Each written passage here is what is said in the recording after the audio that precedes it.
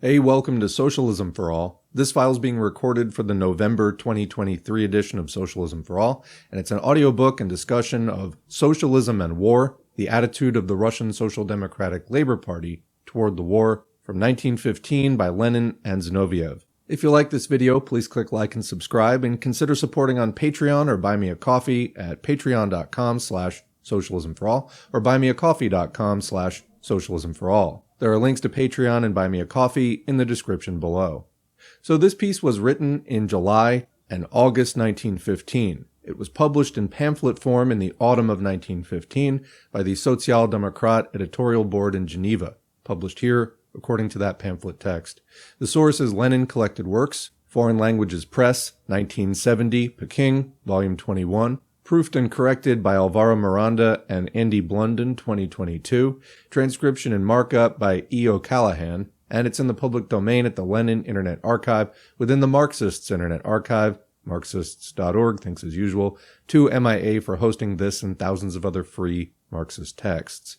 So we begin with two notes. First, Lenin decided to write the pamphlet Socialism and War, the attitude of the RSDLP toward the war, in connection with the preparations for the First International Socialist Conference. G.Y. Zinoviev helped to write the pamphlet, though most of it was drawn up by Lenin, who moreover edited the entire text. The pamphlet was published in German in September 1915 and distributed among the delegates to the Zimmerwald Socialist Conference. In 1916 it was published in French. Also, all early editions of Socialism and War, in several languages, including those published while Lenin was still alive, clearly acknowledge Zinoviev as co-author of the document. The Soviet English-language edition of the Lenin Collected Works acknowledges Zinoviev's involvement, but, without explanation, omits him as co-author. That one is from MIA. Preface to the first, foreign edition.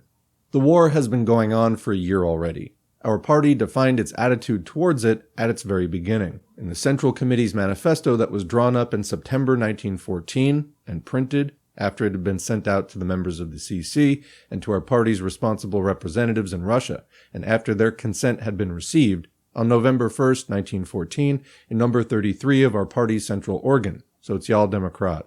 Footnote, Social-Democrat was the central organ of the Russian Social Democratic Labor Party, published as an underground newspaper from February 1908 to January 1917.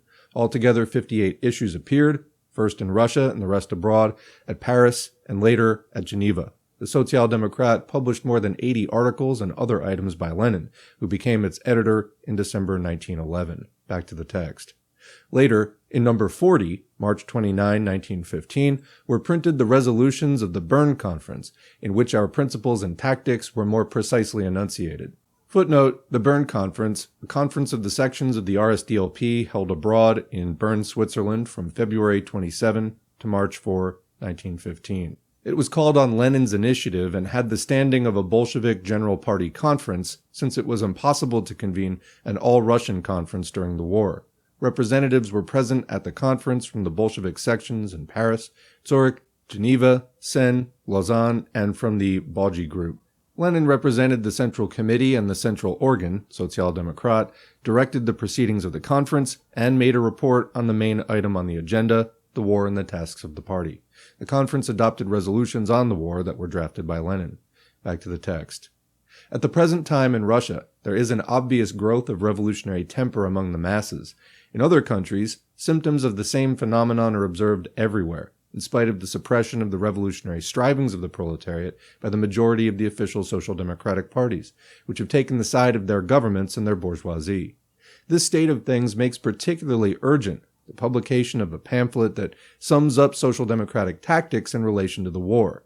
Reprinting in full the above-mentioned party documents, we provide them with brief explanations, endeavoring to take into account all the chief arguments in favor of bourgeois and of proletarian tactics that have been expressed in literature and at party meetings. Preface to the second edition. This was printed in the 1918 edition of the pamphlet. This pamphlet was written in the summer of 1915, just before the Zimmerwald Conference. Footnote, this was the first conference of international socialists, held in Zimmerwald, Switzerland on September 5 through 8, 1915. A struggle flared up at the conference between the Kautskyite majority and the revolutionary internationalists headed by Lenin. At the conference, Lenin organized the Internationalists into the Zimmerwald Left Group. The conference adopted a manifesto, also available here at Socialism for All, which exposed the imperialist nature of the World War, denounced the, quote, socialists for voting for war credits and for participating in the bourgeois governments, and called on the workers of the European countries to wage struggles against the war and to strive for the conclusion of peace without annexation or payment of indemnities. The conference also adopted a resolution expressing sympathy for war victims and elected the International Socialist Conference, ISC. For an appraisal of the conference, see Lenin's articles The First Step and Revolutionary Marxists at the International Socialist Conference, September 5 through 8, 1915. Back to the text. This pamphlet also appeared in German and French, and was reprinted in full in Norwegian in the organ of the Norwegian Social Democratic Youth League. The German edition of the pamphlet was secretly smuggled into Germany, into Berlin, Leipzig, Bremen, and other cities, where it was secretly distributed by supporters of the Zimmerwald Left and by the Karl Liebknecht group. The French edition was secretly printed in Paris and distributed there by the French Zimmerwaldists. The Russian edition reached Russia in a very limited quantity, and in Moscow was copied out by hand by workers. We are now reprinting this pamphlet in full as a document. The reader must remember all the time that the pamphlet was written in August 1915. This must be remembered particularly in connection with those passages which refer to Russia. Russia at that time was still Tsarist Romanov Russia. Comment: so remember, in 1917 there were two revolutions in Russia. First, in February, was the February Revolution, in which the Tsar was deposed. Then, in the power vacuum that emerged, basically there was a bourgeois-headed provisional government set up. Then, later that year, before the bourgeoisie was really able to get their government off the ground, there was a socialist revolution, and the rest, as they say, is history. Chapter 1. The Principles of Socialism and the War of 1914 to 15. The attitude of socialists toward wars. Socialists have always condemned war between nations as barbarous and brutal, but our attitude toward war is fundamentally different from that of the bourgeois pacifists, that is, supporters and advocates of peace, and of the anarchists. We differ from the former in that we understand the inevitable connection between wars and the class struggle within the country. We understand that war cannot be abolished unless classes are abolished and socialism is created. And we also differ in that we fully regard civil wars, i.e. wars waged by the oppressed class against the oppressing class, slaves against slave owners, serfs against landowners, and wage workers against the bourgeoisie, as legitimate, progressive, and necessary. We Marxists differ from both the pacifists and the anarchists in that we deem it necessary historically, from the standpoint of Marx's dialectical materialism, to study each war separately. In history, there have been numerous wars which, in spite of all the horrors, atrocities, distress, and suffering that inevitably accompany all wars, were progressive, i.e., benefited the development of humanity by helping to destroy the exceptionally harmful and reactionary institutions, for example, autocracy or serfdom, the most barbarous despotisms in Europe, Turkish and Russian. Therefore, it is necessary to examine the historically specific features of precisely the present war. Historical types of wars in modern times. The Great French Revolution ushered in a new epoch in the history of mankind. From that time to the Paris Commune, from 1789 to 1871, one of the types of wars were wars of a bourgeois progressive, national liberating character. In other words, the chief content and historical significance of these wars were the overthrow of absolutism and feudalism, the undermining of these institutions, the overthrow of alien oppression. Therefore, those were progressive wars, and during such wars, all honest revolutionary Democrats, and also all socialists, always sympathized with the success of that country, i.e. with that bourgeoisie, which had helped to overthrow or sap the most dangerous foundation of feudalism, absolutism, and the oppression of other nations. For example, the revolutionary wars waged by France contained an element of plunder and conquest of alien territory by the French, but this does not in the least alter the fundamental historical significance of these wars, which destroyed and shattered feudalism and absolutism in the whole of old, serf-ridden Europe. In the Franco-Prussian War, Germany plundered France, but this does not alter the fundamental historical significance of this war, which liberated tens of millions of German people from feudal disintegration and from the oppression of two despots, the Russian Tsar and Napoleon III. The difference between aggressive and defensive war. The epoch of 1789 to 1871 left deep marks in revolutionary memories. Before feudalism, absolutism, and alien oppression were overthrown, the development of the proletarian struggle for socialism was out of the question. When speaking of the legitimacy of, quote, defensive war in relation to the wars of such an epoch, socialists always had in mind precisely these objects, which amounted to revolution against medievalism and serfdom. By defensive war, socialists always meant a just war in this sense. William Liebknecht once expressed himself precisely in this way. Only in this sense have socialists regarded, and now regard, wars, quote, for the defense of the fatherland, or defensive wars, as legitimate, progressive, and just. For example, if tomorrow Morocco were to declare war on France, India on England, Persia or China on Russia, and so forth, those would be just in the sense of being for justice, defensive wars, irrespective of who attacked first, and every socialist would sympathize with the victory of the oppressed, dependent, unequal states against the oppressing, slave-owning, predatory great powers. But picture to yourselves a slave owner who owned 100 slaves, warring against a slave owner who owned 200 slaves for a more just distribution of slaves. Clearly, the application of the term defensive war, or war for the defense of the fatherland in such a case, would be historically false, and in practice would be sheer deception of the common people, of Philistines, of ignorant people, by the astute slave owners.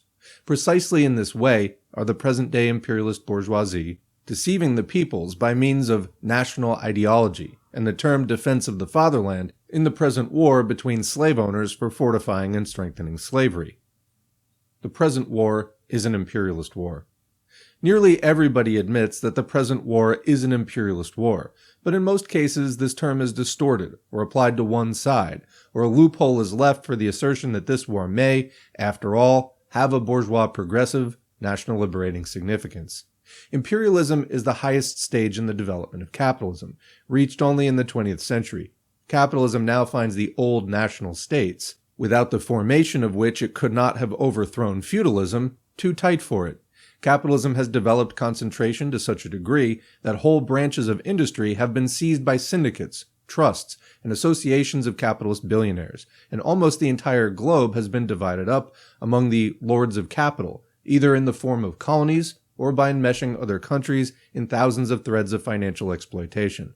Free trade and competition have been superseded by the striving for monopoly, for the seizure of territory for the investment of capital, for the export of raw materials from them, and so forth.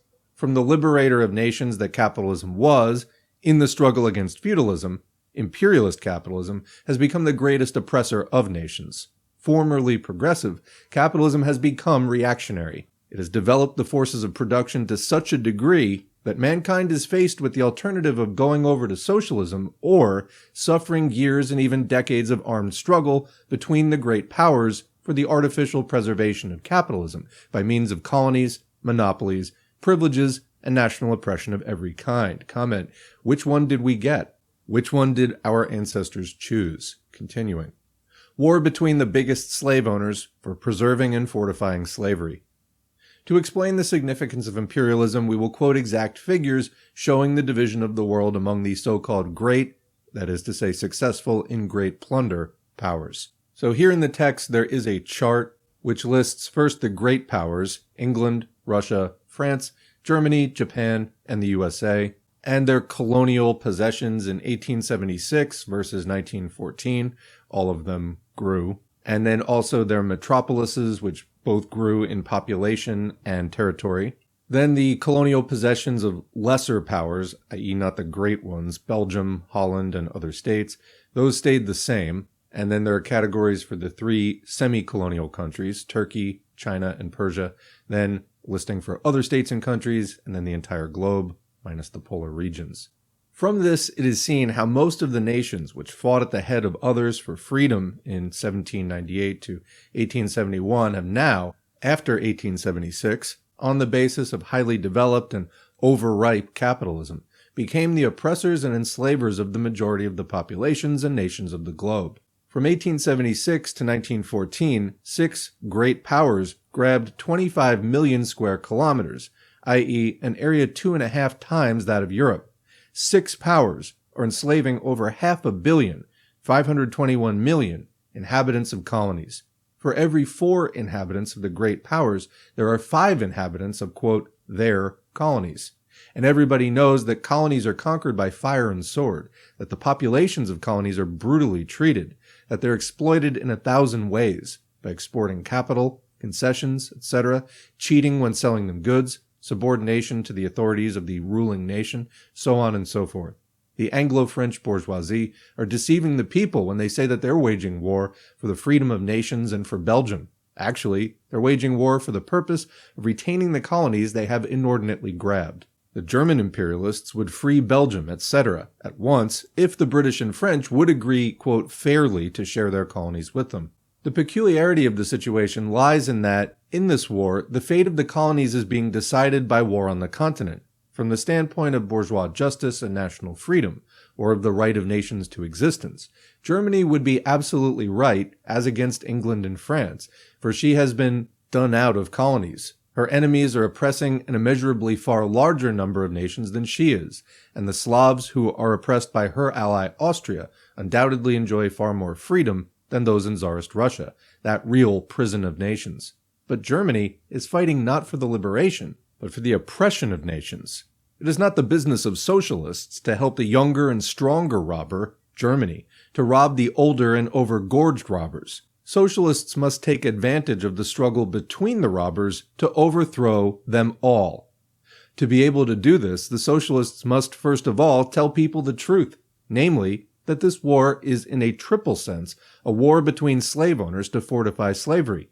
This is a war, firstly, to fortify the enslavement of the colonies by means of a, quote, fairer distribution and subsequent more concerted exploitation of them.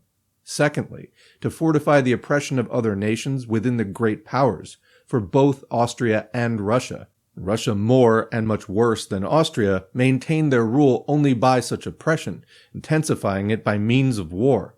And thirdly, to fortify and prolong wage slavery, capitalism, for the proletariat is split up and suppressed, while the capitalists gain, making fortunes out of the war, aggravating national prejudices and intensifying reaction, which has raised its head in all countries, even in the freest and most republican. War is the continuation of politics by other, i.e. violent means. This famous aphorism was uttered by one of the profoundest writers on the problem of war, Clausewitz. Marxists have always rightly regarded this thesis as the theoretical basis of views concerning the significance of every given war.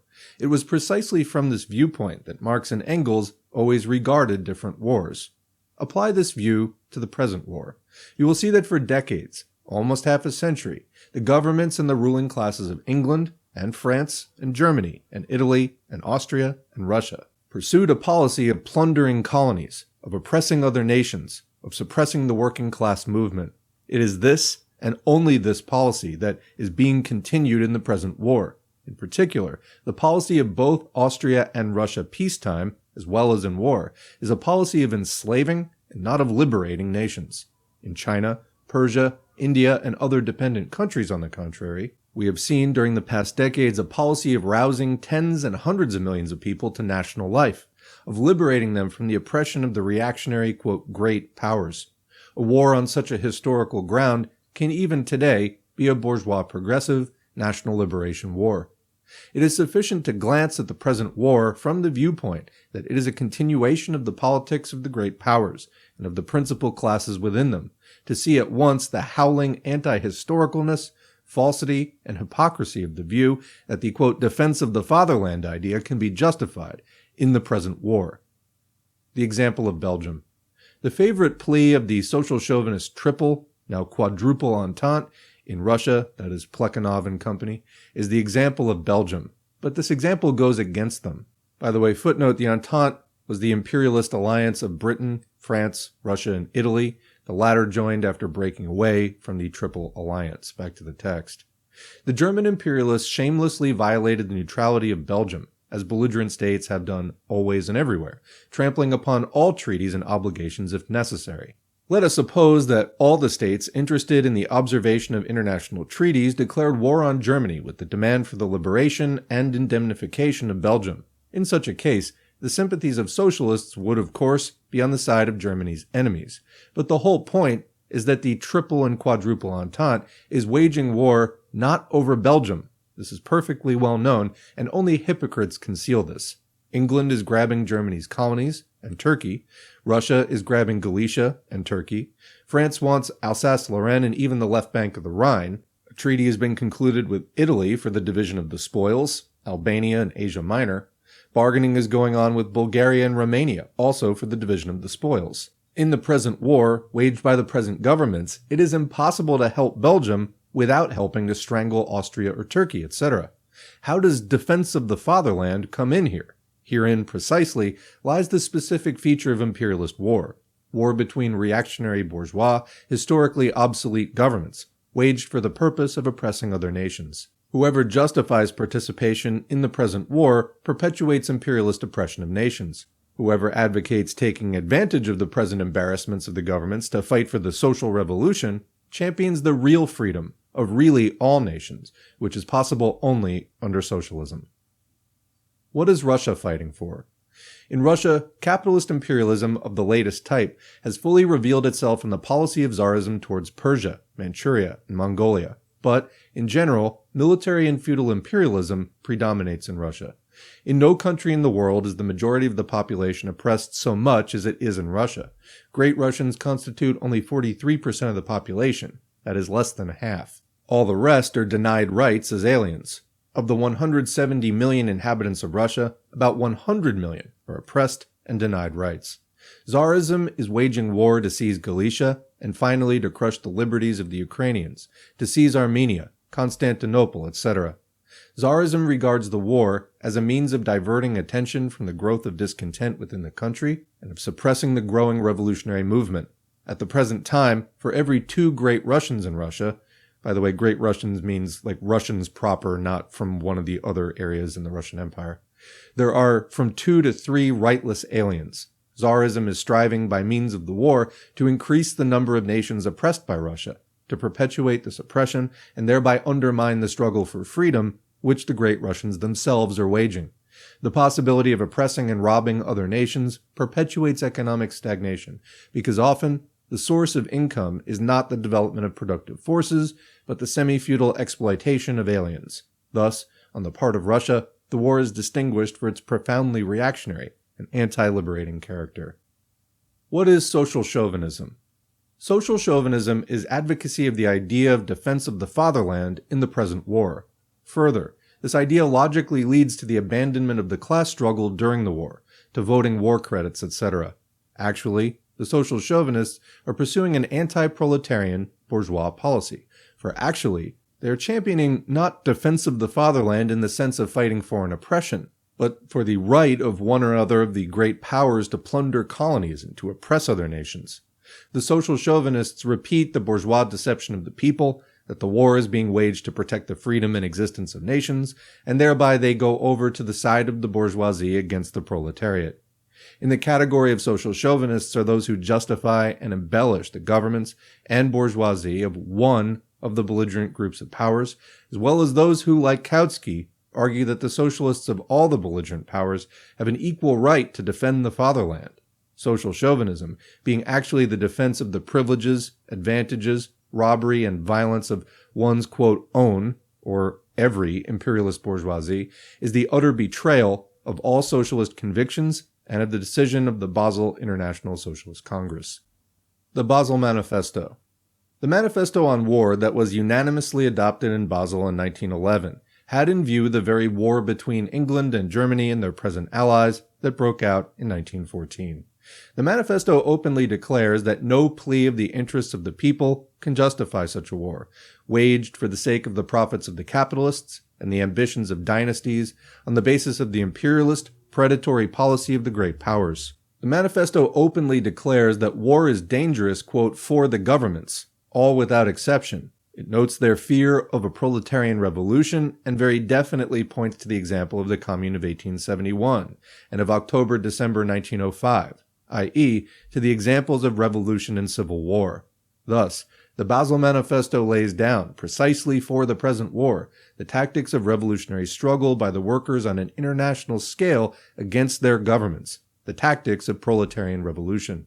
The Basel Manifesto repeats the statement in the Stuttgart Resolution that in the event of war breaking out, socialists must take advantage of the economic and political crisis it will cause in order to hasten the downfall of capitalism, i.e., to take advantage of the government's embarrassments and the anger of the masses caused by the war for the socialist revolution. The policy of the social chauvinists, their justification of the war from the bourgeois liberation standpoint, their sanctioning of defense of the fatherland, voting credits, entering cabinets, and so on and so forth, is downright treachery to socialism, which can be explained only, as we will see lower down, by the victory of opportunism and of the national liberal labor policy in the majority of European parties. False references to Marx and Engels. Comment, that phrase puts me overwhelmingly in mind of a video we did like 3 years ago in the 2020 election, when Vosh tried to put together a bunch of like Marx, Engels, Lenin, and Mao quotes in support or attempted support of the idea of voting for Joe Biden, which resulted in a somewhat comical, just these quotes were completely out of context, and whoever put together this list and this argument really just had no idea what they were doing whatsoever. But yeah, false references to Marx and Engels indeed. Let's continue. The Russian social chauvinists, headed by Plekhanov, referred to Marx's tactics in the War of 1870. The German, of the type of Lensch and Company, to Engels' statement in 1891 that in the event of war against Russia and France together, it would be the duty of the German socialists to defend their fatherland. And lastly, the social chauvinists of the Kautsky type, who want to reconcile and legitimize international chauvinism, referred to the fact that Marx and Engels, while condemning war, nevertheless constantly from 1870 to 1871 and 1876 to 77, took the side of one or another belligerent state once war had broken out. All these references are outrageous distortions of the views of Marx and Engels in the interest of the bourgeoisie and the opportunists, in just the same way as the writings of the anarchists Guillaume and Company distort the views of Marx and Engels in justification of anarchism.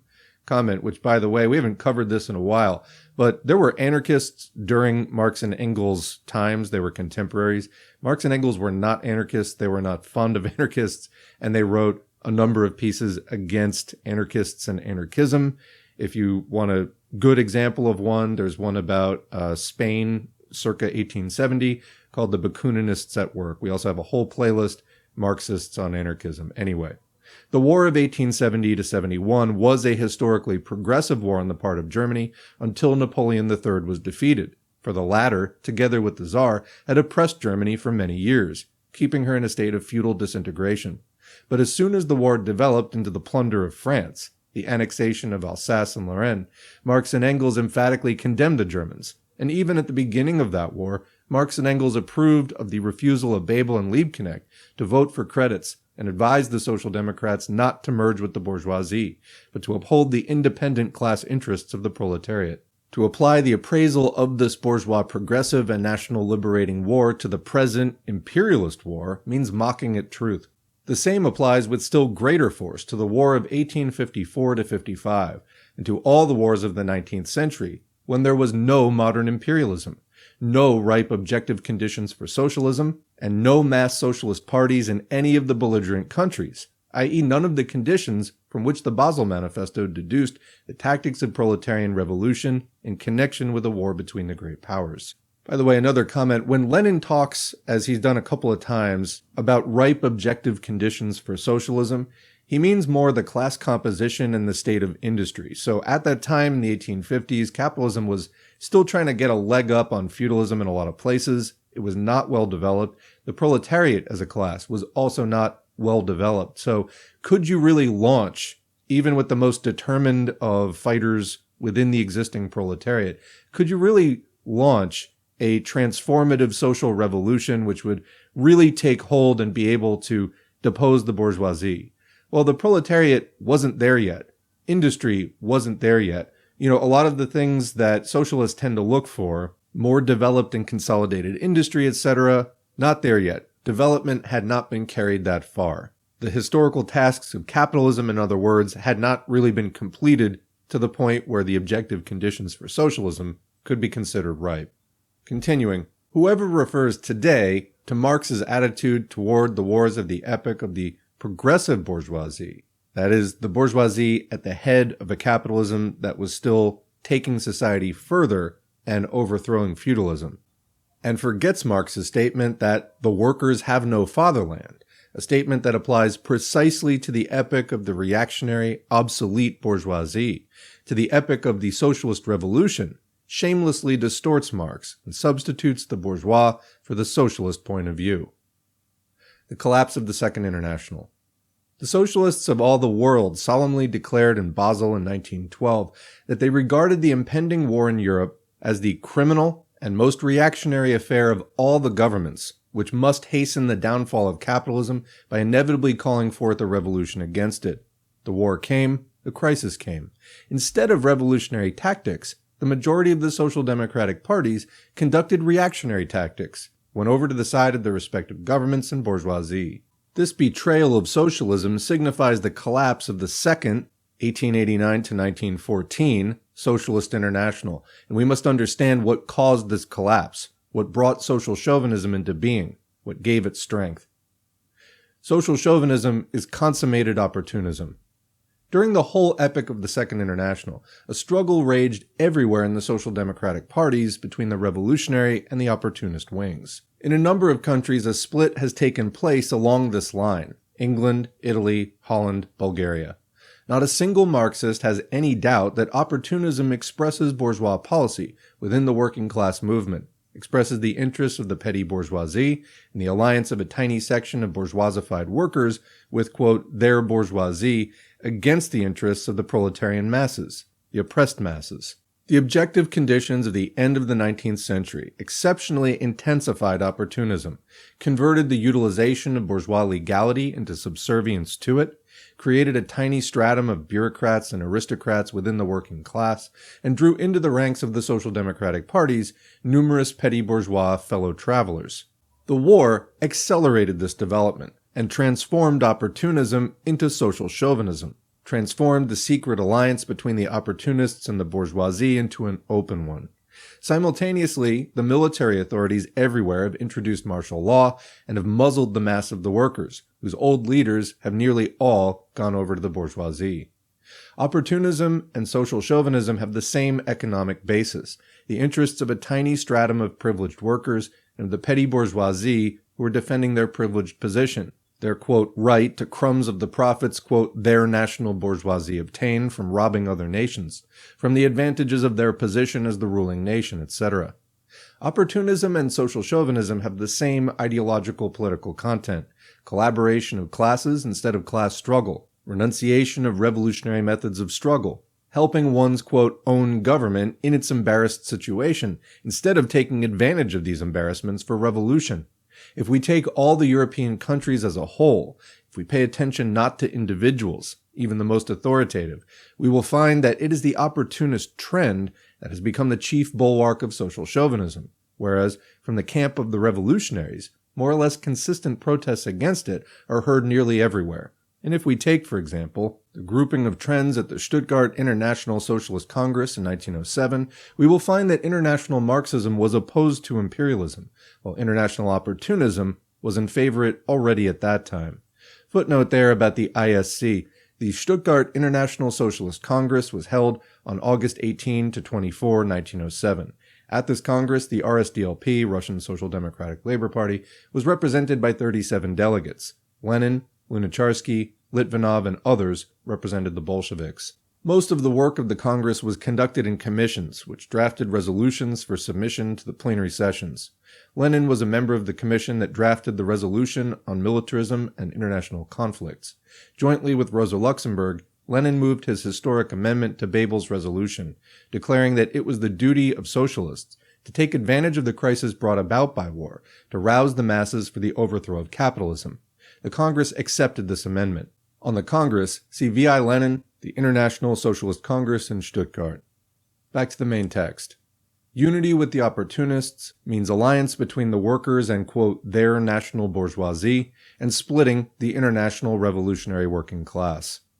In the past epoch, before the war, although opportunism was regarded as a, quote, deviationist, quote, extremist part of the Social Democratic Party. It was nevertheless regarded as a legitimate part. The war has shown that this cannot be so in the future. Opportunism has matured, is now playing to the full its role as emissary of the bourgeois in the working class movement. Unity with the opportunists has become sheer hypocrisy, an example of which we see in the German Social Democratic Party. On all important occasions, for example, the voting on August 4, the opportunists come forward with an ultimatum, which they carry out with the aid of their numerous connections with the bourgeoisie, of their majority on the executives of the trade unions, etc. Unity with the opportunists actually means today subordinating the working class to, quote, its national bourgeoisie, alliance with it for the purpose of oppressing other nations, and of fighting for great power privileges. It means splitting the revolutionary proletariat in all countries. Hard as the struggle may be, in individual cases against the opportunists who predominate in many organizations, peculiar as the process of purging the workers' parties of opportunists may be in individual countries, this process is inevitable and fruitful. Reformist socialism is dying. Regenerated socialism, quote, will be revolutionary, uncompromising, and insurrectionary, to use the apt expression of the French socialist Paul Gaulet. Kautskyism. Kautsky, the biggest authority in the Second International, gives us a highly typical and glaring example of how the verbal recognition of Marxism has led actually to its conversion into Struvism or into Brentanoism. Footnote there, Brentanoism was a bourgeois reformist theory which, quote, recognized the school of capitalism but rejected the school of the revolutionary class struggle, unquote, quoting Lenin. Luho Brentano, a German bourgeois economist, advocate of so-called state socialism, tried to prove that it was possible to achieve social equality within the capitalist system by means of reforms and the conciliation of the interests of the capitalists and the workers. Under the cloak of Marxist phraseology, Brentano and his followers tried to subordinate the working class movement to the interests of the bourgeoisie. Back to the text. We see this also from the example of Plekhanov. By means of obvious sophistry, they rob Marxism of its revolutionary living spirit. They recognize everything in Marxism except revolutionary methods of struggle, the preaching of and preparation for such methods, and the training of the masses precisely in this direction. Kautsky, in an unprincipled fashion, quote, reconciles the fundamental idea of social chauvinism, recognition of defense of the fatherland in the present war, with a diplomatic, sham concession to the leftists, the shape of abstaining from voting credits, the verbal claim of being in the opposition, etc.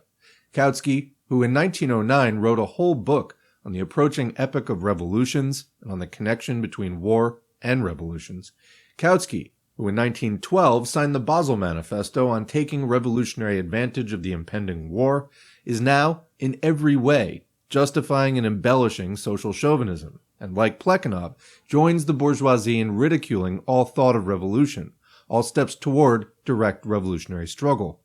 The working class cannot play its world revolutionary role unless it wages a ruthless struggle against this renegacy, spinelessness, subservience to opportunism, and unexampled vulgarization of the theories of Marxism.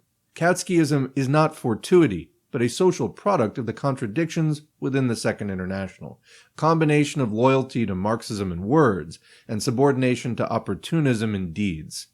This fundamental falseness of Kautskyism manifests itself in different ways in different countries. In Holland, Roland Holst, while rejecting the idea of defending the fatherland, defends unity with the opportunist party. In Russia, Trotsky, while also rejecting this idea, also defends unity with the opportunist and chauvinist Naša Zarya group. In Romania, Rakovsky, while declaring war on opportunism as being responsible for the collapse of the International, is at the same time ready to recognize the legitimacy of the idea of defending the fatherland.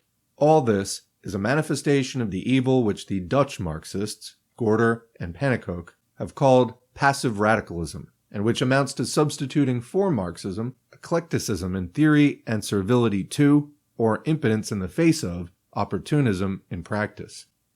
The Marxist slogan is the slogan of revolutionary social democracy.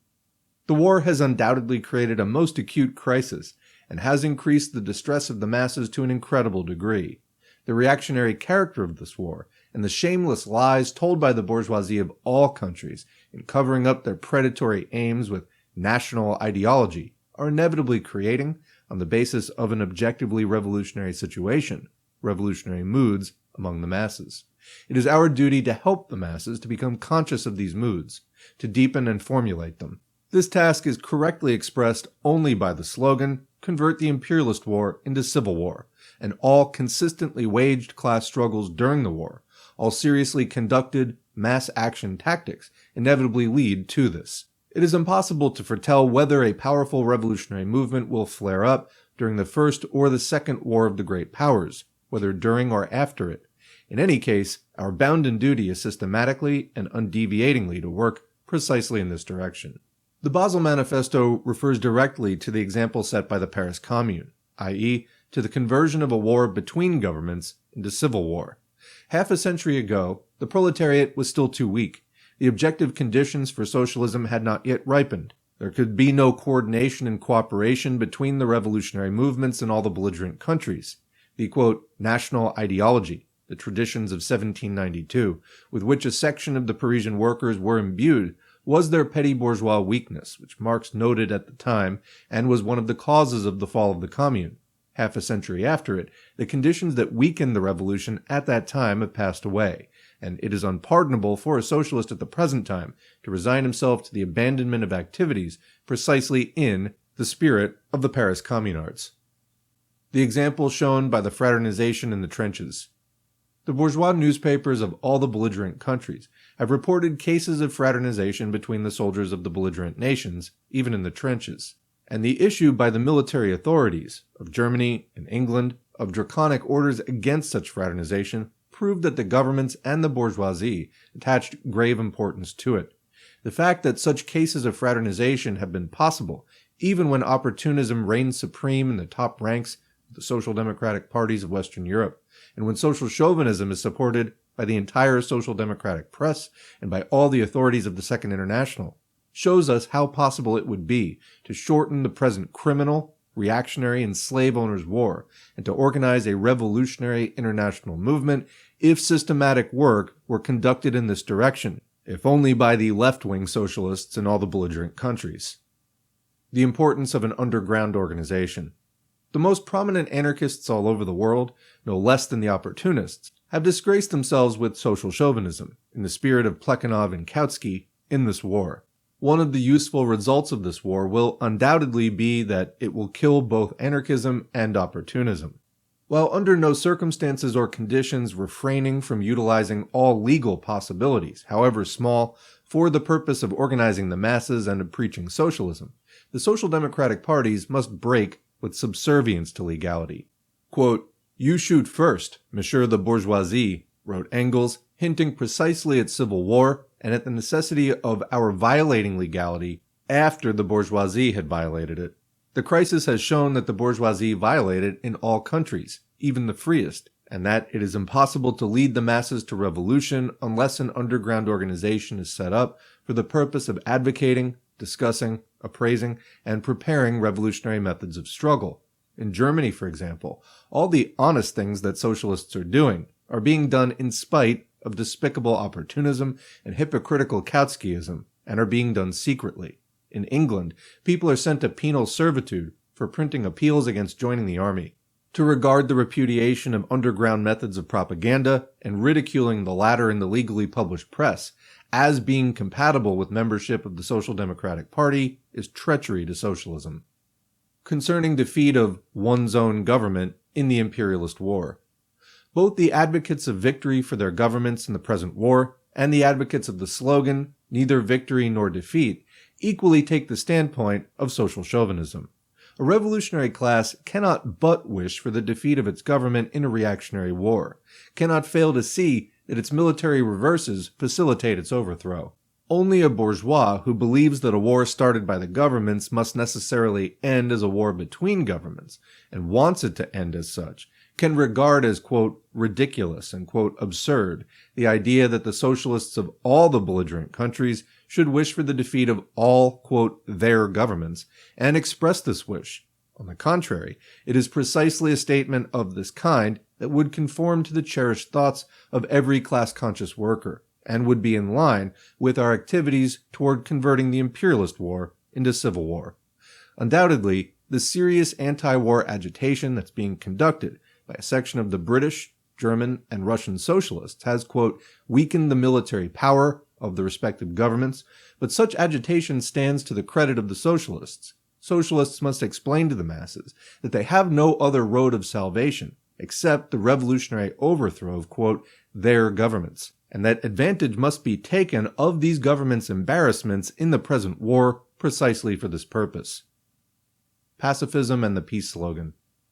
The sentiments of the masses in favor of peace often express incipient protest, anger, and consciousness of the reactionary character of the war.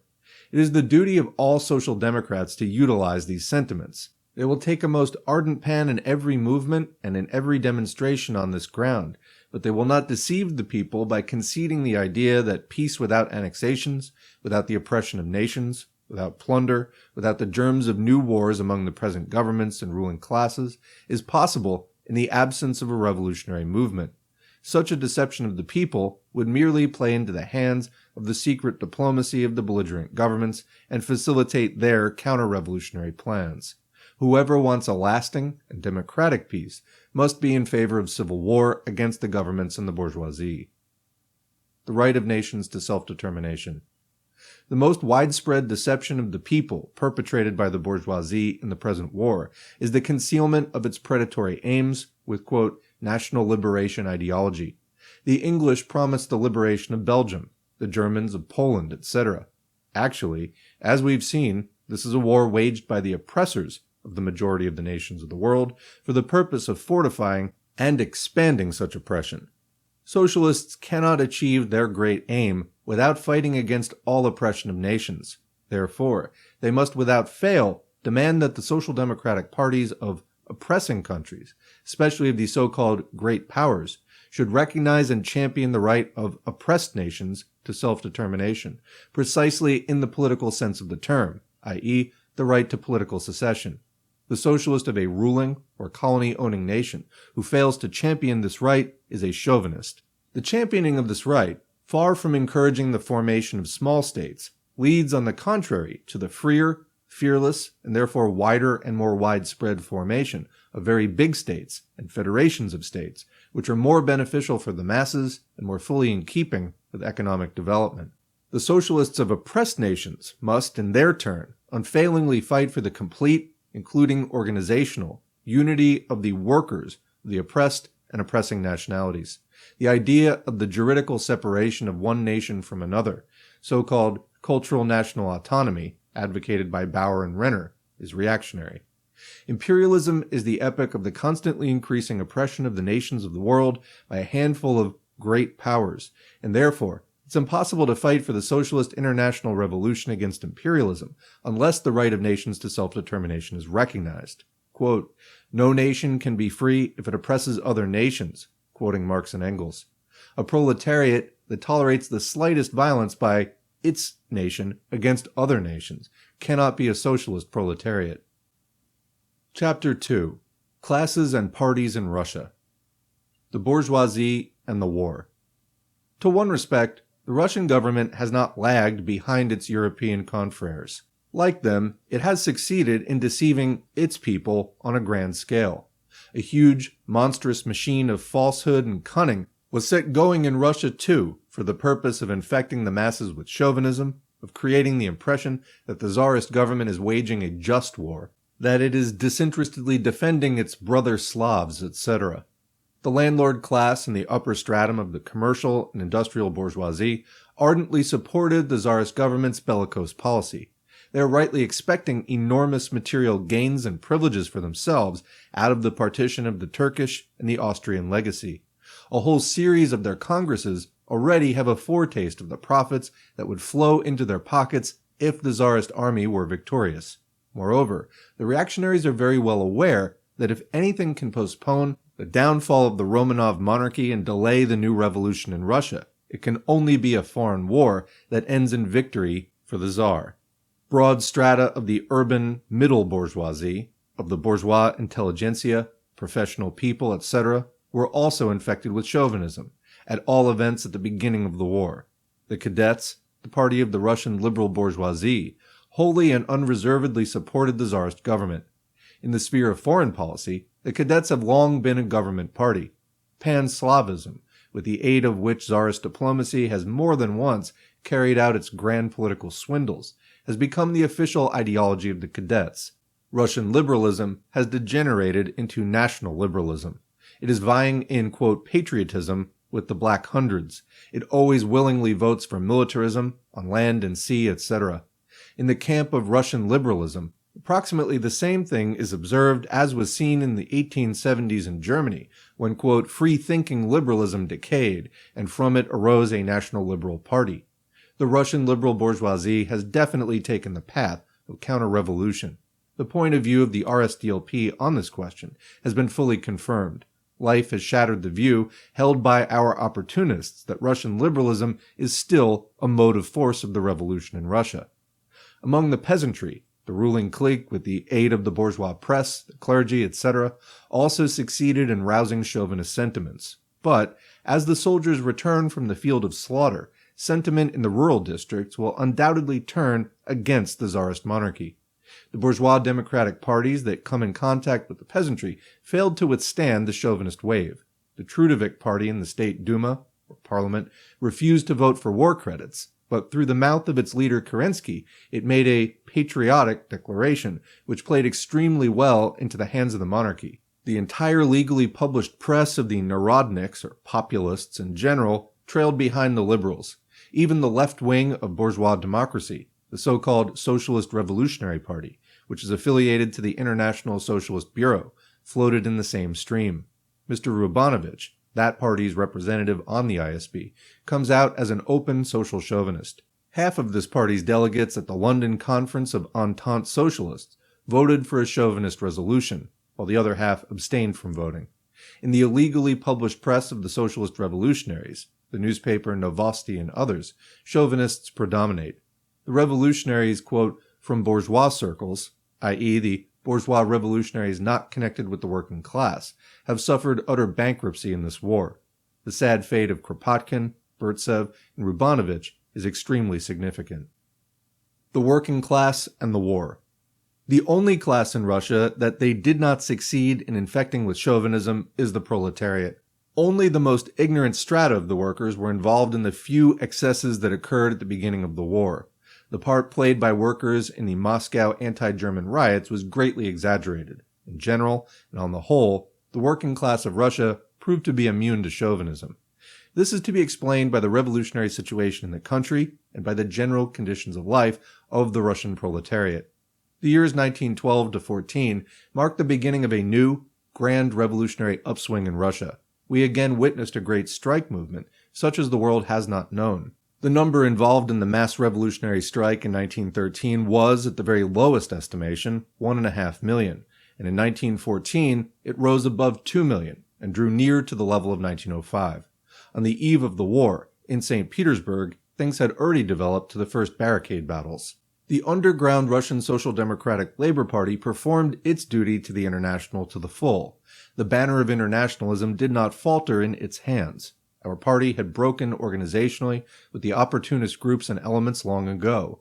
Its feet were not weighted with the fetters of opportunism and of legalism at any price, and this circumstance helped it to perform its revolutionary duty, just as the breakaway from Bisolati's opportunist party helped the Italian comrades too. The general situation in our country is inimical to the efflorescence of, quote, socialist opportunism among the masses of the workers. In Russia, we see a whole series of shades of opportunism and reformism among the intelligentsia, the petty bourgeoisie, etc., but it constitutes an insignificant minority among the politically active strata of the workers. The privileged stratum of workers and office employees in our country is very weak. The fetishism of legality could not be created here. The liquidators, the party of the opportunists led by Axelrod, Patrusov, Cherevinin, Maslov, and others, found no serious support among the masses of the workers before the war.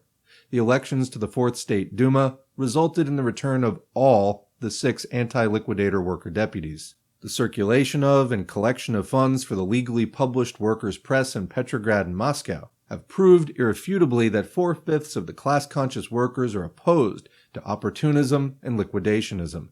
Since the beginning of the war, the Tsarist government has arrested and exiled thousands and thousands of advanced workers, members of our underground RSDLP. This circumstance, together with the introduction of martial law in the country, suppression of our newspapers, and so forth, has retarded the movement. But for all that, our party is continuing its underground revolutionary activities. In Petrograd, the committee of our party is publishing the underground newspaper Proletarsky Golos. Articles from the central organ Social-Democrat, published abroad, are reprinted in Petrograd and sent out to the provinces. Manifestos are secretly printed and circulated even in soldiers' barracks. In various secluded places outside the city, secret workers' meetings are held. Lately, big strikes of metal workers have begun in Petrograd. In connection with these strikes, our Petrograd committee has issued several appeals to the workers. The Russian Social Democratic Labor Group in the State Duma and the war. In 1913, a split occurred among the Social Democratic deputies in the State Duma. On one side were the 7 supporters of opportunism, led by Chikaidze. They were elected for the 7 non-proletarian gubernias, where the workers numbered 214,000. On the other side were 6 deputies, all from workers' curie, elected for the most industrialized centers in Russia, in which the workers numbered 1,008,000. The chief issue in the split was the tactics of revolutionary Marxism or the tactics of opportunist reformism. In practice, the disagreement manifested itself mainly in the sphere of work outside of parliament among the masses. In Russia, this work had to be conducted secretly if those conducting it wanted to remain on revolutionary ground. The Chikaidze group remained a faithful ally of the liquidators who repudiated underground work and defended them in all talks with the workers at all meetings, hence the split. The 6 deputies formed the RSDL group. The year's work has shown irrefutably that this is the group that has the overwhelming majority of the Russian workers' support. On the outbreak of the war, the disagreement stood out in glaring relief. The Chikaidze group confined itself to parliamentary action. It did not vote for credits, for had it done so, it would have roused against itself a storm of indignation among the workers. We have seen that in Russia, even the petty bourgeois Trudoviki did not vote for credits. But it did not utter a protest against social chauvinism either. The RSDL group, expressing the political line of our party, acted differently. It carried into the very depths of the working class a protest against the war. It conducted anti-imperialist propaganda among the broad masses of the Russian proletarians. And it met with a very sympathetic response among the workers, which frightened the government and compelled it, in flagrant violation of its own laws, to arrest our comrades, the deputies, and to sentence them to lifelong exile in Siberia. In its very first official announcement of the arrest of our comrades, the Tsarist government wrote, quote, "An entirely exceptional position in this respect was taken by some members of social democratic societies, the object of whose activities was to shake the military might of Russia by agitating against the war by means of underground appeals and verbal propaganda." Unquote. In response to Vanderveld's well-known appeal, quote, "temporarily to stop the struggle against Tsarism," it has now become known from the evidence of Prince Kudyshev, the Tsar's envoy in Belgium, that Vanderveld did not draw up this appeal alone, but in collaboration with the above-mentioned Tsar's envoy. Only our party, through its central committee, replied in the negative. The guiding center of the liquidators agreed with Vanderveld, and officially stated in the press that, quote, "in its activities it will not counteract the war," unquote. The Tsarist government's primary charge against our comrades, the deputies, was that they propagated this negative answer to Vanderveld among the workers. At the trial, the Tsarist prosecutor, Mr. Nenorokomov, set up the German and French socialists as examples for our comrades. Quote, "The German Social Democrats," he said, quote, "voted for the war credits and proved to be the friends of the government. That is how the German Social Democrats acted. But the dismal knights of Russian social democracy did not act in this way. The socialists of Belgium and France unanimously forgot their quarrels with other classes, forgot party strife, and unhesitatingly rallied round the flag." Unquote. But the members of the RSDL group, obeying the instructions of the Central Committee of our party, did not act in this way, he said. The trial unfolded an imposing picture of the extensive, underground anti-war agitation our party was conducting among the masses of the proletariat. It goes without saying that the Tsarist court did not by a very long way reveal all the activities our comrades were conducting in the sphere, but even what was revealed showed how much had been done within the short space of a few months. At the trial, the secret manifestos issued by our groups and committees against the war and for international tactics were read. Threads stretched from the class-conscious workers all over Russia to the members of the RSDL group, and the latter did all in its power to help the workers to appraise the war from the standpoint of Marxism. Comrade Mironov, the deputy of the workers of the Kharkov gubernia, said at the trial, quote, "Understanding that the people did not send me into the State Duma for the purpose of wearing out the seat of a Duma armchair, I traveled about the country to ascertain the mood of the working class." Unquote. He admitted at the trial that he took upon himself the function of a secret agitator of our party, that in the Urals he organized a workers' committee at the Verkhnysetsky works and in other places. The trial showed that after the war broke out, members of the RSDL group traveled through almost the whole of Russia for propaganda purposes, that Mironov, Petrovsky, Badayev, and others arranged numerous workers' meetings at which anti-war resolutions were passed and so forth. Comment, so I hate to interrupt this because this is fascinating, but this is how you lay the groundwork for a revolution. Continuing. The Tsarist government threatened the accused with capital punishment. Owing to this, not all of them behaved at the actual trial as bravely as Comrade Mironov. They tried to make it difficult for the Tsarist prosecutors to secure their conviction. The Russian social chauvinists are now meanly utilizing this to obscure the essence of the question. What kind of parliamentarism does the working class need? Parliamentarism is recognized by Sudicum and Heine, Samba and Vaillant, Bisalati and Mussolini, Chikaidze and Plekhanov, and parliamentarism is recognized by our comrades in the RSDL Duma group.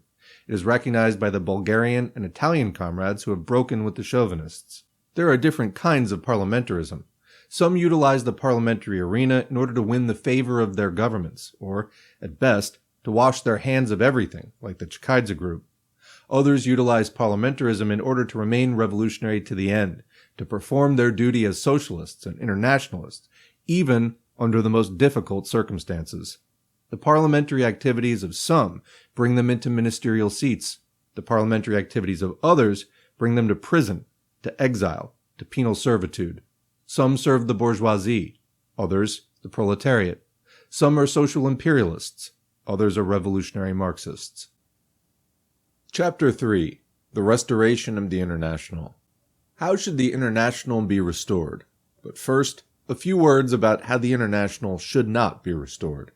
The method of the social chauvinists and the center. Oh, the social chauvinists of all countries are big, quote, internationalists. Since the very beginning of the war, they have been burdened with care for the International. On the one hand, they assure us that the talk about the collapse of the International is, quote, exaggerated. Actually, nothing exceptional has occurred. Listen to Kautsky. Simply, the International is a, quote, peacetime instrument. Naturally, this instrument was to be found somewhat not up to the mark in wartime. On the other hand, the social chauvinists of all countries have found a very simple, and chiefly an international, way out of the situation that has arisen. A simple way out. It is only necessary to wait until the war ends. But until the war ends, the socialists of each country must defend their fatherland and support, quote, their government.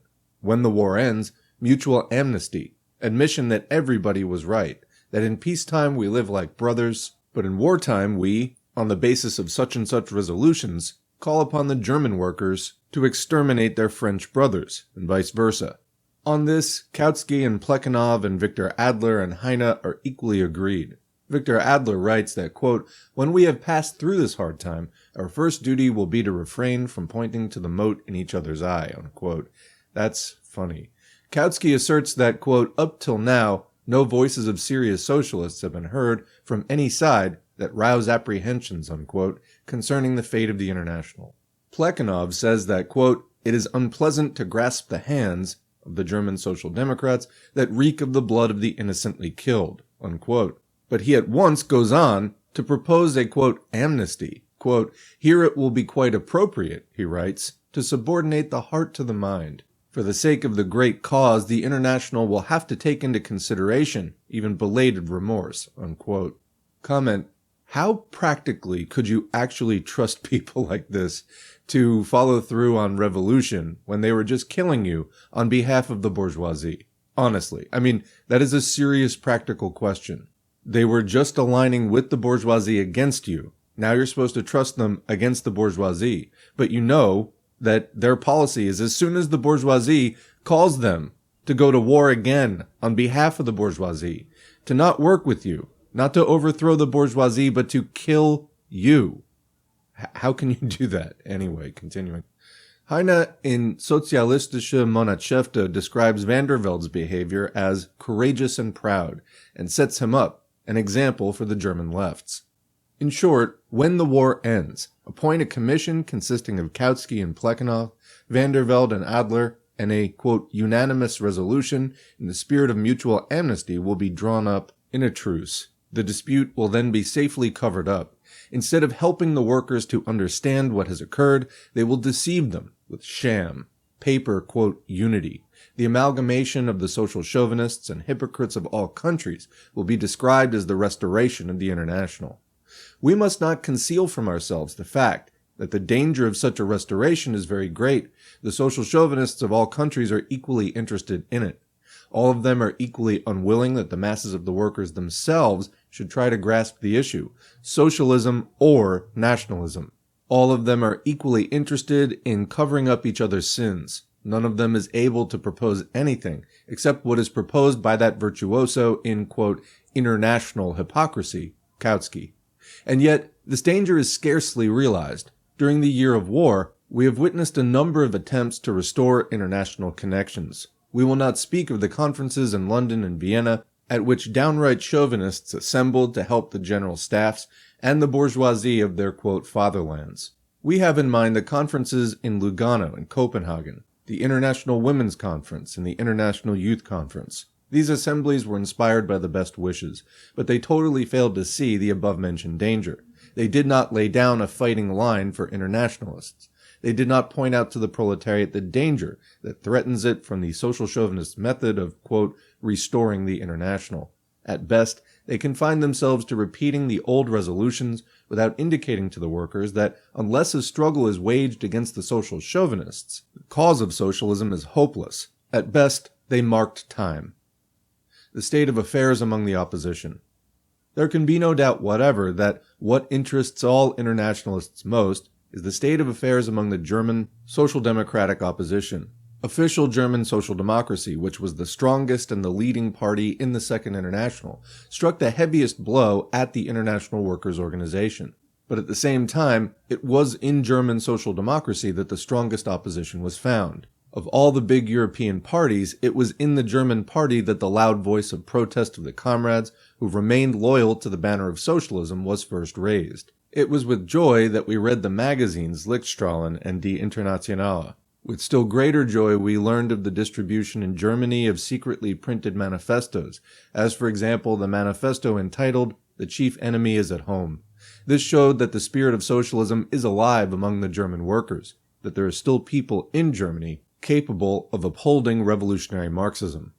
The split in the present-day socialist movement has been most strikingly revealed within German social democracy. Here we very distinctly see three trends: the opportunist chauvinists, who have nowhere sunk to such a degree of renegacy as they have in Germany; the Kautskyan, quote, center, which has here proved to be incapable of playing any other role than that of servitors of the opportunists; and the left, who are the only social democrats in Germany. Naturally, what interests us most of all is the state of affairs among the German left. In it, we see our comrades, the hope of all the internationalist elements. What is the state of affairs in it? The magazine Die Internationale was quite right when it wrote that the German left was still in a state of ferment, that considerable regroupings still lie ahead in it, that there are more resolute and less resolute elements within it.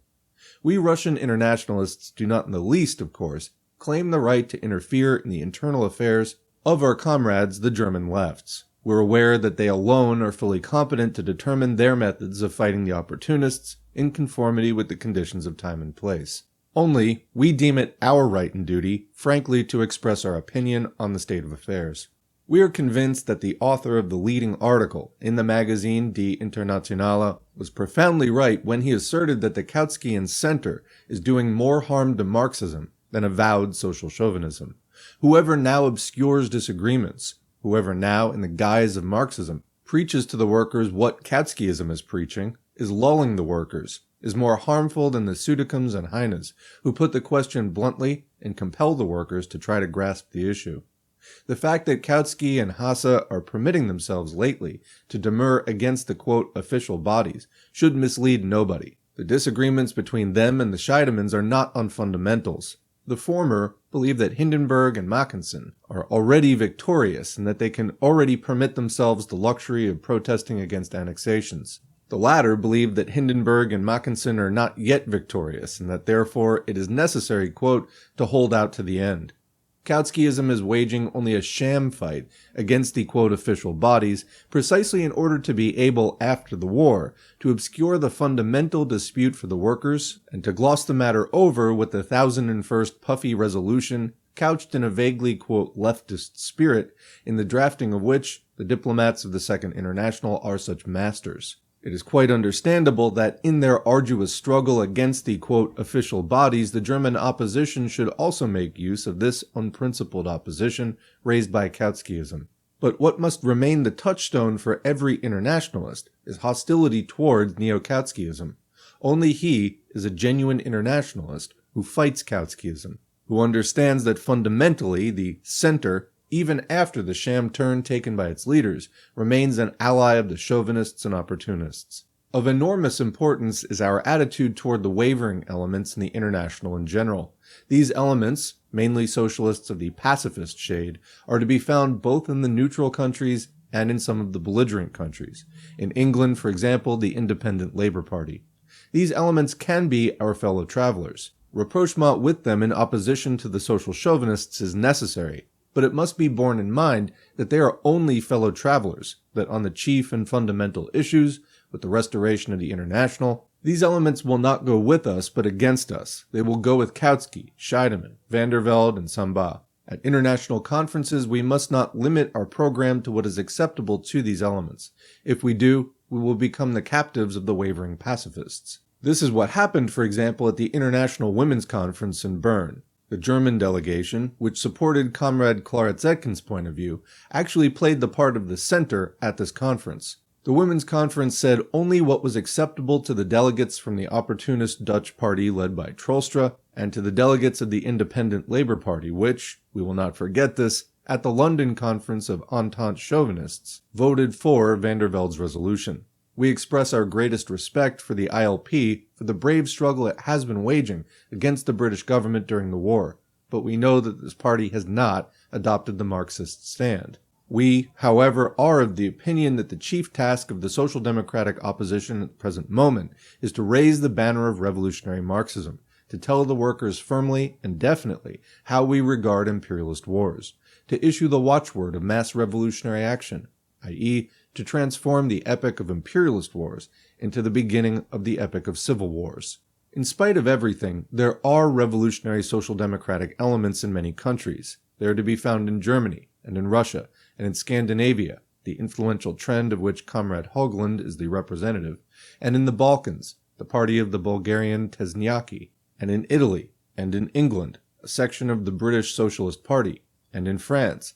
Vaillant himself has admitted in L'Humanité that he has received letters of protest from internationalists, but he has not published one of them in full, and in Holland, the Tribunists, etc. To rally these Marxist elements, however small their numbers may be at the beginning, to recall in their name the now forgotten words of genuine socialism, to call upon the workers of all countries to break with the chauvinists and to come under the old banner of Marxism, such is the task of the day. Conferences with so-called programs of, quote, action have amounted up till now only to the proclamation, more or less fully, of the program of simple pacifism. Marxism is not pacifism. It is necessary, of course, to fight for the speediest termination of the war, but only if a revolutionary struggle is called for does the demand for peace acquire proletarian meaning. Without a series of revolutions, so-called democratic peace is a Philistine utopia. The purpose of a real program of action would be served only by a Marxian program, which gave the masses a full and clear explanation of what has occurred, which explained what imperialism is and how to combat it, which openly stated that it was opportunism that led to the collapse of the Second International, which openly called for the building of a Marxist international without and against the opportunists. Only such a program as would show that we have confidence in ourselves, confidence in Marxism, that we proclaim a life and death struggle against opportunism, would sooner or later ensure for us the sympathy of the genuine proletarian masses. The Russian Social Democratic Labor Party and the Third International. The Russian Social Democratic Labor Party split away from its opportunists long ago. The Russian opportunists have now, in addition, become chauvinists. This only strengthens our opinion that a split from them in the interests of socialism is essential. We are convinced that the Social Democrats' present disagreements with the social chauvinists are in no way less wide than the socialists' disagreements with the anarchists when the Social Democrats split away from the latter. The opportunist Monitor rightly said in Preußische Jahrbucher that the present unity was to the advantage of the opportunists and the bourgeoisie because it compelled the lefts to submit to the chauvinists and prevents the workers from grasping the issue and from forming their own genuinely workers, genuinely socialist party. We are most firmly convinced that in the present state of affairs, a split from the opportunists and chauvinists is the primary duty of the revolutionary. Just as a split from the Yellows, the anti-Semites, the liberal workers' unions, etc., was essential precisely in the interests of the speediest enlightenment of the backward workers and of drawing them into the ranks of the Social Democratic Party. In our opinion, the Third International should be built on precisely such a revolutionary basis. For our party, the question as to whether it is expedient to break with the social chauvinists does not exist. For it, this question has been irrevocably settled. The only question that exists for our party is whether this can be achieved in the nearest future on an international scale. It is quite understandable that to bring about an international Marxist organization, there must be a readiness to form independent Marxist parties in different countries. Germany, being the country with the oldest and strongest working class movement, is of decisive importance. The immediate future will show whether conditions have already ripened for the formation of a new Marxist international. If they have, our party will gladly join such a third international that will be purged of opportunism and chauvinism. If they have not, it will show that a more or less prolonged evolution is needed for this purging. In that case, our party will be the extreme opposition within the old international, until a base is formed in different countries for an international workingmen's association that stands on the basis of revolutionary Marxism. We do not, nor can we, know what developments will take place in the international arena within the next few years. But there is one thing we know for certain, and of which we are unshakably convinced, namely that our party, in our country, among our proletariat, will work tirelessly in the above-mentioned direction, and by all its daily activities will build up the Russian section of the Marxist International. In Russia, too, we have no lack of avowed social chauvinists and, quote, center groups. These people will fight against the formation of a Marxist international. We know that Plekhanov, in principle, stands on the same ground as Zudikam and is already stretching out a hand to him. We know that the so-called Organization Committee, led by Axelrod, is preaching Kautskyism on Russian soil. In the guise of working-class unity, these people are preaching unity with the opportunists, and through them, with the bourgeoisie. But everything we know about the present working-class movement in Russia fully convinces us that the class-conscious proletariat in Russia will, as hitherto, remain with our party. Chapter 4. The History of the Split and the Present State of Social Democracy in Russia. The above-described tactics of the RSDLP in relation to the war are the inevitable result of the 30 years' development of social democracy in Russia. These tactics, and the present state of social democracy in our country, cannot be properly understood unless one ponders over the history of our party. That is why we must here, too, remind the reader about the major facts in this history. As an ideological trend, social democracy arose in 1883, when social democratic views applied to Russia were for the first time systematically expounded abroad by the emancipation of labor group. Until the beginning of the 1890s, social democracy remained an ideological trend with no connection to the mass working class movement in Russia. At the beginning of the 90s, the upswing of the social movement, the unrest and strike movement among the workers, transformed social democracy into an active political force, inseparably connected with the struggle, both economic and political, of the working class. And from that very moment, social democracy began to split into the, quote, economists and the Iskraists. The economists and the old Iskra, 1894 to 1903. Economism was an opportunist trend in Russian social democracy. Its political essence was summed up in the program: for the workers, the economic struggle; for the liberals, the political struggle. Its chief theoretical prop was so-called legal Marxism, or Struvism, which, quote, recognized a, quote, Marxism that was completely purged of every scrap of revolutionary spirit and was adapted to the requirements of the liberal bourgeoisie. On the plea that the masses of the workers in Russia were immature and wishing to, quote, march with the masses, the economists restricted the tasks and scope of the working class movement to the economic struggle and political support for liberalism, and did not set themselves independent political or any revolutionary tasks. The old Iskra, translated to The Spark, a newspaper founded by Lenin, 1900 to 1903, waged a victorious struggle against economism for the principles of revolutionary social democracy. The entire flower of the class-conscious proletariat took the side of Iskra. For a number of years before the revolution, social democracy advocated the most consistent and uncompromising program.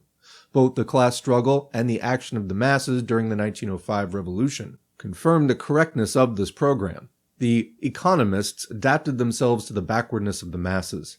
Iskra trained the vanguard of the workers that was capable of leading the masses forward.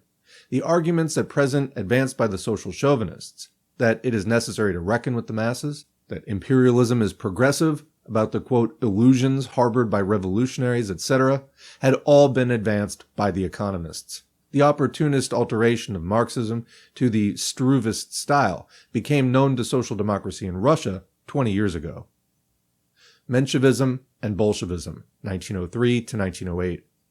The epoch of bourgeois democratic revolution gave rise to a new struggle between trends in social democracy that was the direct continuation of the preceding struggle. Economism changed into Menshevism.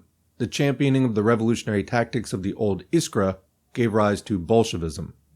In the turbulent years of 1905 to 1907, Menshevism was an opportunist trend backed by the bourgeois liberals, and brought liberal bourgeois trends into the working class movement. Adaptation of the working class struggle to liberalism, such was its substance. Bolshevism, on the contrary, set the social democratic workers the task of rousing the democratic peasantry for the revolutionary struggle, despite the vacillation and treachery of liberalism. And the masses of the workers, as the Mensheviks themselves admitted more than once, marched with the Bolsheviks during the revolution in all the biggest actions. The 1905 revolution tested, strengthened, deepened, and steeled the uncompromisingly revolutionary social democratic tactics in Russia. The open tactics of classes and parties repeatedly disclosed the connection between social democratic opportunism, or Menshevism, and liberalism. Marxism and liquidationism, 1908 to 1914.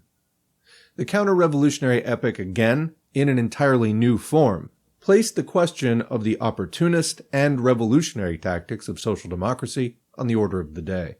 The chief current of Menshevism, in spite of the protests of many of its best representatives, gave rise to the trend of liquidationism, renunciation of the struggle for a new revolution in Russia, renunciation of secret organization and activity, contempt for and ridicule of the underground, of the slogan for a republic, etc. The group of legal writers for the magazine Nasha Zarya, that was Patrusov, Cherevanin, and others, constituted a nucleus, independent of the old Social Democratic Party, which in 1,000 ways was supported, boosted, and nursed by the liberal bourgeoisie of Russia, which wanted to wean the workers from the revolutionary struggle. This group of opportunists was expelled from the party by the January conference of the RSDLP, 1912, which restored the party in spite of the furious resistance of a number of groups and coteries abroad. For more than 2 years, the beginning of 1912 to the middle of 1914, a stubborn struggle raged between the two social democratic parties. The Central Committee that was elected in January 1912 and the, quote, Organization Committee which refused to recognize the January conference. It wanted to restore the party in a different way, by maintaining unity with the Nasha Zarya group. A stubborn struggle raged between the two daily workers' newspapers, Pravda and Luch and their successors, and between the two social democratic groups in the Fourth State Duma, the RSDL group of Pravdists or Marxists, and the, quote, social democratic group of the liquidators headed by Chikaidze. Championing loyalty to the party's revolutionary principles, fostering the incipient revival of the working class movement, especially after the spring of 1911, combining underground with open organization, press, and agitation, the Pravdists raffled around themselves the overwhelming majority of the class-conscious working class, whereas the liquidators, who, as a political force, operated exclusively through the Nasha Zarya group, leaned on the all-round support of the liberal bourgeois elements. The open financial contributions of workers' groups to the newspapers of the two parties, which was at that time a form of social democratic membership dues adapted to Russian conditions, and the only one legally possible and freely verifiable by all, strikingly confirmed the proletarian source of the strength and influence of the Pravdists, actual Marxists, and the bourgeois liberal source of that of the liquidators and their organizing committee. Here are brief figures of these contributions, which are given in full in the book Marxism and Liquidationism, and in an abbreviated form in the German Social Democratic newspaper, the Leipzig People's Paper of July 21st, 1914. So here there's a chart. It says numbers and amounts of contributions to the daily St. Petersburg newspapers, the Pravdist, which were the Marxists, and the Liquidationist from January 1st to May 13, 1914. So the Pravdist received from workers' groups 2,873 contributions, whereas from non-workers' groups it was 713, and the amount in rubles from workers' groups was almost 19,000, and from non-workers' groups 2,700. Meanwhile, the Liquidationist got from workers' groups 671 contributions, and that was about 5,300 rubles, and then from non-workers' groups 453 contributions, totaling about 6,800 rubles. So Lenin continues, thus by 1914, our party had united 4/5 of the class-conscious workers of Russia around revolutionary social democratic tactics. For the whole of 1913, the Pravdists received contributions from 2,181 workers' groups, and the liquidators from 661. The figures from January 1st, 1913 to May 13, 1914 will be 5,054 contributions from workers' groups for the Pravdists, that is for our party, and 1,332, i.e. 20.8%, for the liquidators. Marxism and Social Chauvinism, 1914 to 1915. The Great European War of 1914 to 15 gave all the European and also the Russian Social Democrats the opportunity to test their tactics on a crisis of worldwide dimensions. The reactionary, predatory, and slave-owner character of the war stands out in immeasurably more striking relief in the case of Tsarism than it does in the case of the other governments. Nevertheless, the major group of liquidators, the only group besides ours which has serious influence in Russia thanks to its liberal connections, turned toward social chauvinism. Enjoying a monopoly of legality for a fairly long period, this Nasha Zarya group conducted propaganda among the masses in favor of, quote, non-resistance to the war, of wishing for the victory of the Triple, now Quadruple Entente, accusing German imperialism of, quote, super diabolical sins, etc. Plekhanov, who since 1903 has repeatedly given examples of his extreme political spinelessness and desertion to opportunism, took up still more pronouncedly the very position that is so highly praised by the whole of the bourgeois press of Russia. Plekhanov has sunk so low as to declare that Tsarism is waging a just war, and to publish an interview in the government newspapers in Italy urging her to enter the war. The correctness of our appraisal of liquidationism and of the expulsion of the major group of liquidators from our party is thus fully confirmed.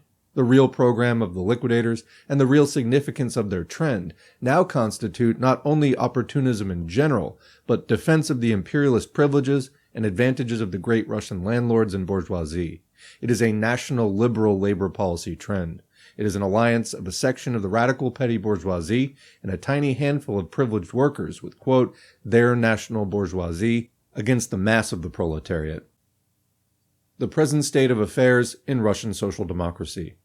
As we have already said, neither the liquidators nor a number of groups abroad, those of Plekhanov, Alexinsky, Trotsky, and others, nor the so-called national, i.e. non-Great Russian Social Democrats, have recognized our conference of January 1911. Among the innumerable epithets hurled against us, those most often repeated were usurpers and splitters.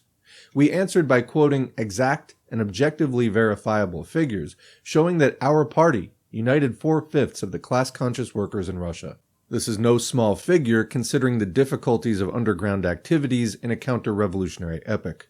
If unity were possible in Russia on the basis of social democratic tactics without expelling the Nasha Zarya group, why have not our numerous opponents brought it about even among themselves? No less than 3.5 years have passed since January 1912, and during the whole of this time, our opponents, much as they have desired to do so, have failed to form a social democratic party in opposition to us.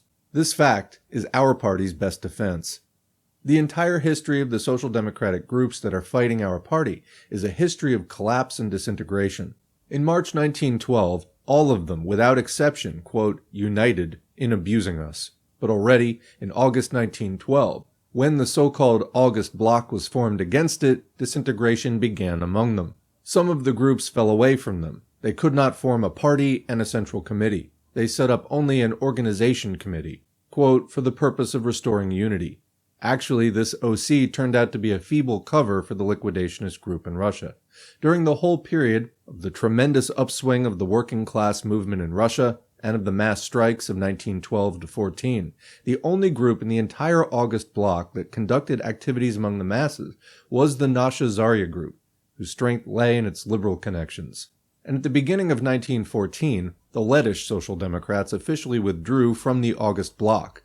The Polish Social Democrats did not join it, while Trotsky, one of the leaders of the bloc, left it unofficially, having again formed his own separate group.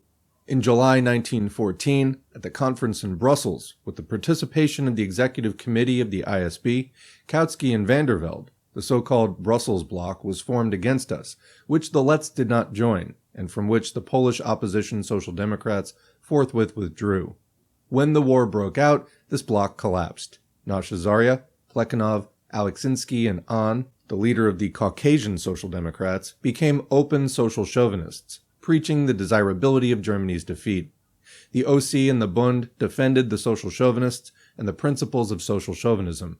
The Chekaidze Duma group, although it voted against the war credits, in Russia, even the bourgeois Democrats, the Trudoviki, voted against them, remained Nasha Zarya's faithful ally.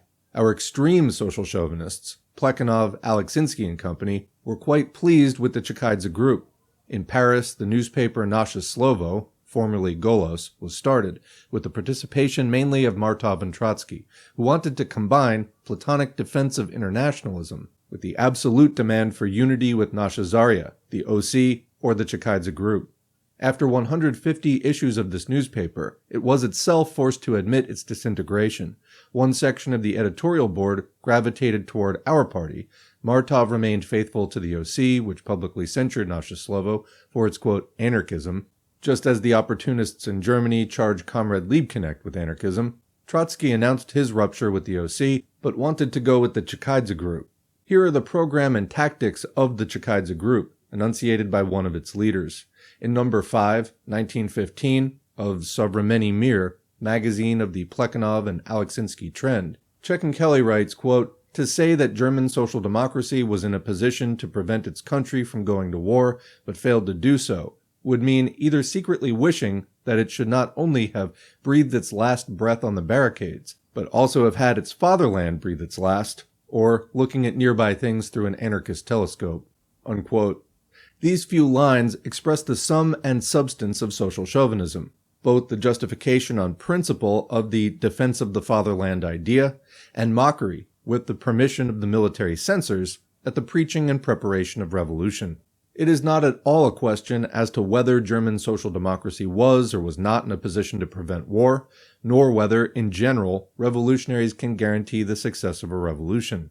The question is, should we behave like socialists, or really breathe our last, in the embrace of the imperialist bourgeoisie? Our party's tasks. Social democracy in Russia arose before the bourgeois democratic revolution of 1905 in our country, and gained strength during the revolution and counter-revolution. The backwardness of Russia explained the extraordinary multiplicity of trends and shades of petty bourgeois opportunism in our country, and the influence of Marxism in Europe and the stability of the legally existing social democratic parties before the war converted our exemplary liberals into near admirers of the, quote, reasonable, quote, European, meaning non-revolutionary, quote, legal, quote, Marxist theory and social democracy. The working class of Russia could not build up its party otherwise than in a resolute 30-year struggle against all the varieties of opportunism. The experience of the World War, which has brought about the shameful collapse of European opportunism and has strengthened the alliance of our national liberals with social chauvinist liquidationism, still further strengthens our conviction that our party must continue further along the same consistently revolutionary road. And that's the end of the audiobook. I actually thought this one was really important, and I'll probably be including it in my recommended reading shortlist. This is a list I'm still putting together. I do have a longer playlist on the channel right now called S4A's Picks, but we're doing a long version and a short version of that. Right now the long one is up, but it's still not complete. So there's like 100 things in it, and I haven't really whittled it down at all. And there's also more stuff that I'll be adding to it. It's not complete. Even among the things that are already recorded and on the channel. I just haven't added them yet. But if you are familiar with the playlists on the channel, and if you're not, go check it out. Hit the playlist tab. There are a number of recommended reading playlists, and these come from a variety of organizations, parties, other channels that I don't necessarily have anything to do with, and in some cases don't even really like. However, I do think that reading lists are interesting, and there's usually a lot of overlap between them, but there are also some differences which I think it's interesting sometimes to study what people accentuate and why.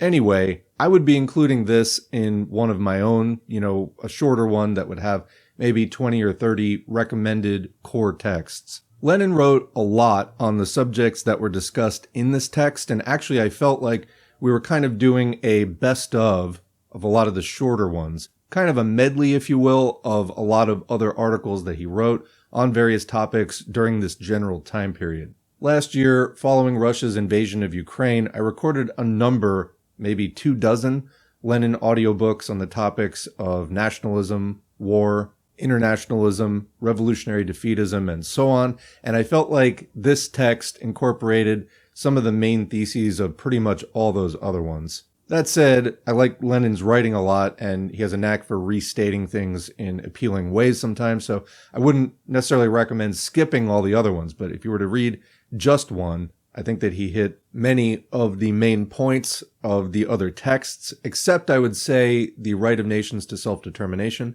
That wasn't really elaborated on here. However, the last major Lenin one that we did, which is a caricature of Marxism and imperialist economism, that covers that at length, so I think this is a good companion piece. Actually, this piece was referenced in the footnotes of that one, and so that's kind of why I recorded it. All right, anyway, enough from me. What do you think? Leave a question or comment below. We'll continue the discussion in the comment section as always. Otherwise, thanks for listening, and thanks to the current patrons and buymeacoffee.com supporters whose names are on the screen now. If you'd like to get your name on the screen, head to patreon.com/socialismforall or buymeacoffee.com/Socialism for All. You can sign up for as little as $2 a month or more. Every donation is encouraging. They're also materially helpful, and they allow me to spend more time on this channel than I'd be able to do without that support. So thank you very much for that. And whether you are a financial supporter or not, engagement counts. So like, share, subscribe, leave a comment, even if it's just thanks or good video, or if you have just some question about the text, that's always helpful too. We are trying to help people learn this and actually teach it, because why are we doing this channel? We have major political problems to be solved. Capitalism still exists as the dominant mode of production on the planet today. We need to get rid of it. How do we do that? Massive agitation, education, and organizing. So the organizing happens in real life. I'm going to leave that to you. Get involved in your local left. Find out what's going on. Network with people. There are projects going on everywhere that need your support, more people to get involved. You will find your strengths as far as what type of work best suits you in the process of actually trying some things out, but do get to know some people, organizations, parties, whatever it is, unions and find out where you can get involved. But while that happens in real life, online we can do at least a good amount of agitation and education. So again, we thank everybody who has been part of the so far 3.5 year, almost actually probably more than that now, journey on this channel. So thanks to everybody who, whether you have been supporting for, back in the Facebook days, or whether you just stumbled onto the channel last month or last week. Thank you for taking the time and the interest to study what's going on with capitalism and how do we bring about socialism, and helping to make this channel bigger and richer and more relevant to what is going on in the lives of workers everywhere, and broadening that conversation so that as struggling people develop class consciousness and start to generate real questions about society and the economy and exploitation, oppression, they can stumble onto things like this more easily and find an end to whatever particular questions are burning on their mind. All right. Thanks again, and we'll see you in the next video.